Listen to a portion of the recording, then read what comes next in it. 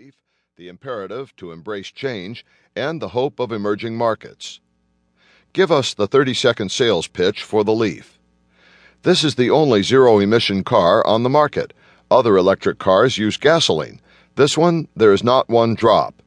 It's fun to drive, but I can't describe it. The only way you'll discover it is by getting behind the wheel.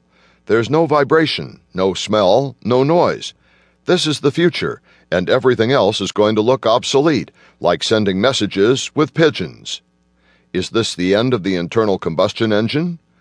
No one is saying this is the solution. We're going to make different solutions. We're not going to stubbornly defend one technology. We're open enough to accept a solution that may not be the one I like, but the one that is needed. This is not going to take the market by storm for one reason. There's not enough capacity. Our estimate is that electric cars will have 10% of the global market in 10 years. Some people say 5% or 1%. Another study says 7%, but we'll start with 10%. Who are your prime targets? Women and young people. Our problem is not selling the car. This is something people have been asking for. But the first electric cars were awful. They were selling for $100,000. Who's going to buy that? Then you have the Volt, which is, $40,000? This is $25,000 after government incentives, but even that I consider expensive. I don't want to make a niche product. How did Nissan get ahead in the all-electric race? It was a big decision to go in this direction in 2006. The first reason was we thought we could change the battery. We had technology to invest in. Number 2, we had the consciousness that something had to be done about global warming. Number 3, oil was becoming an issue, not only an environmental issue, but a political issue, a trade issue. Then, a fourth element was that the Asian markets were exploding. In 10 years, you're not going to have 700 million cars driven every day on the planet. You're going to have 2 billion. If you already have an emissions problem with 700 million cars, what problems are you going to have with 2 billion? Did you have to overcome opposition from your 350,000 employees? Of course. We had to explain why electric is huge for the industry.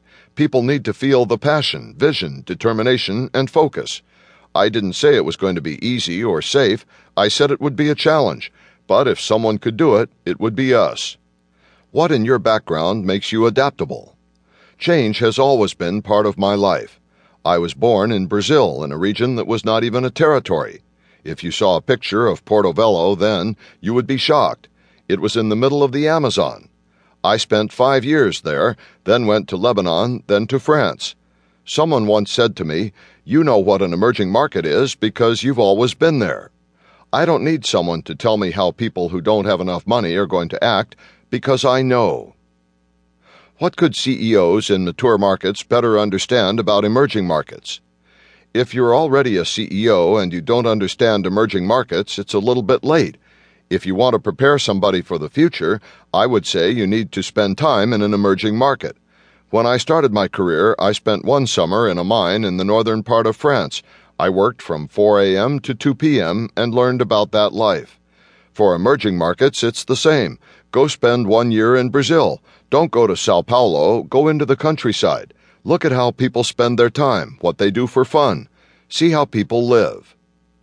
What common trends do you see among emerging markets? Tremendous hope for a better future. In the 4 big emerging markets, China, India, Russia, Brazil, people have no doubt that tomorrow is going to be better. Maybe it will take 5, 10, 20 years, but there is no doubt. Another thing, the car is one of the most desired objects, and people who buy a car for the first time aren't going to do it small. They want 5 seats to pick their friends and family up. They get the biggest car they can afford. It's tough to be calm when so much is changing. It is uncomfortable, but what makes our job interesting is that it's not routine. I can't imagine 2 years down the road I'll be doing the same thing I'm doing today. I'll have to adjust. Every generation needs to learn how to relearn. With the electric car, we're hiring electricians and special materials chemists, and we're telling our staff we have too many people with other skills. We say, you're going to have to adapt to the new technology. It's not easy, but it's not impossible. What we're learning today is good, but tomorrow you're going to need something else. Number 5 is Groupon for reinvigorating retail and turning down 6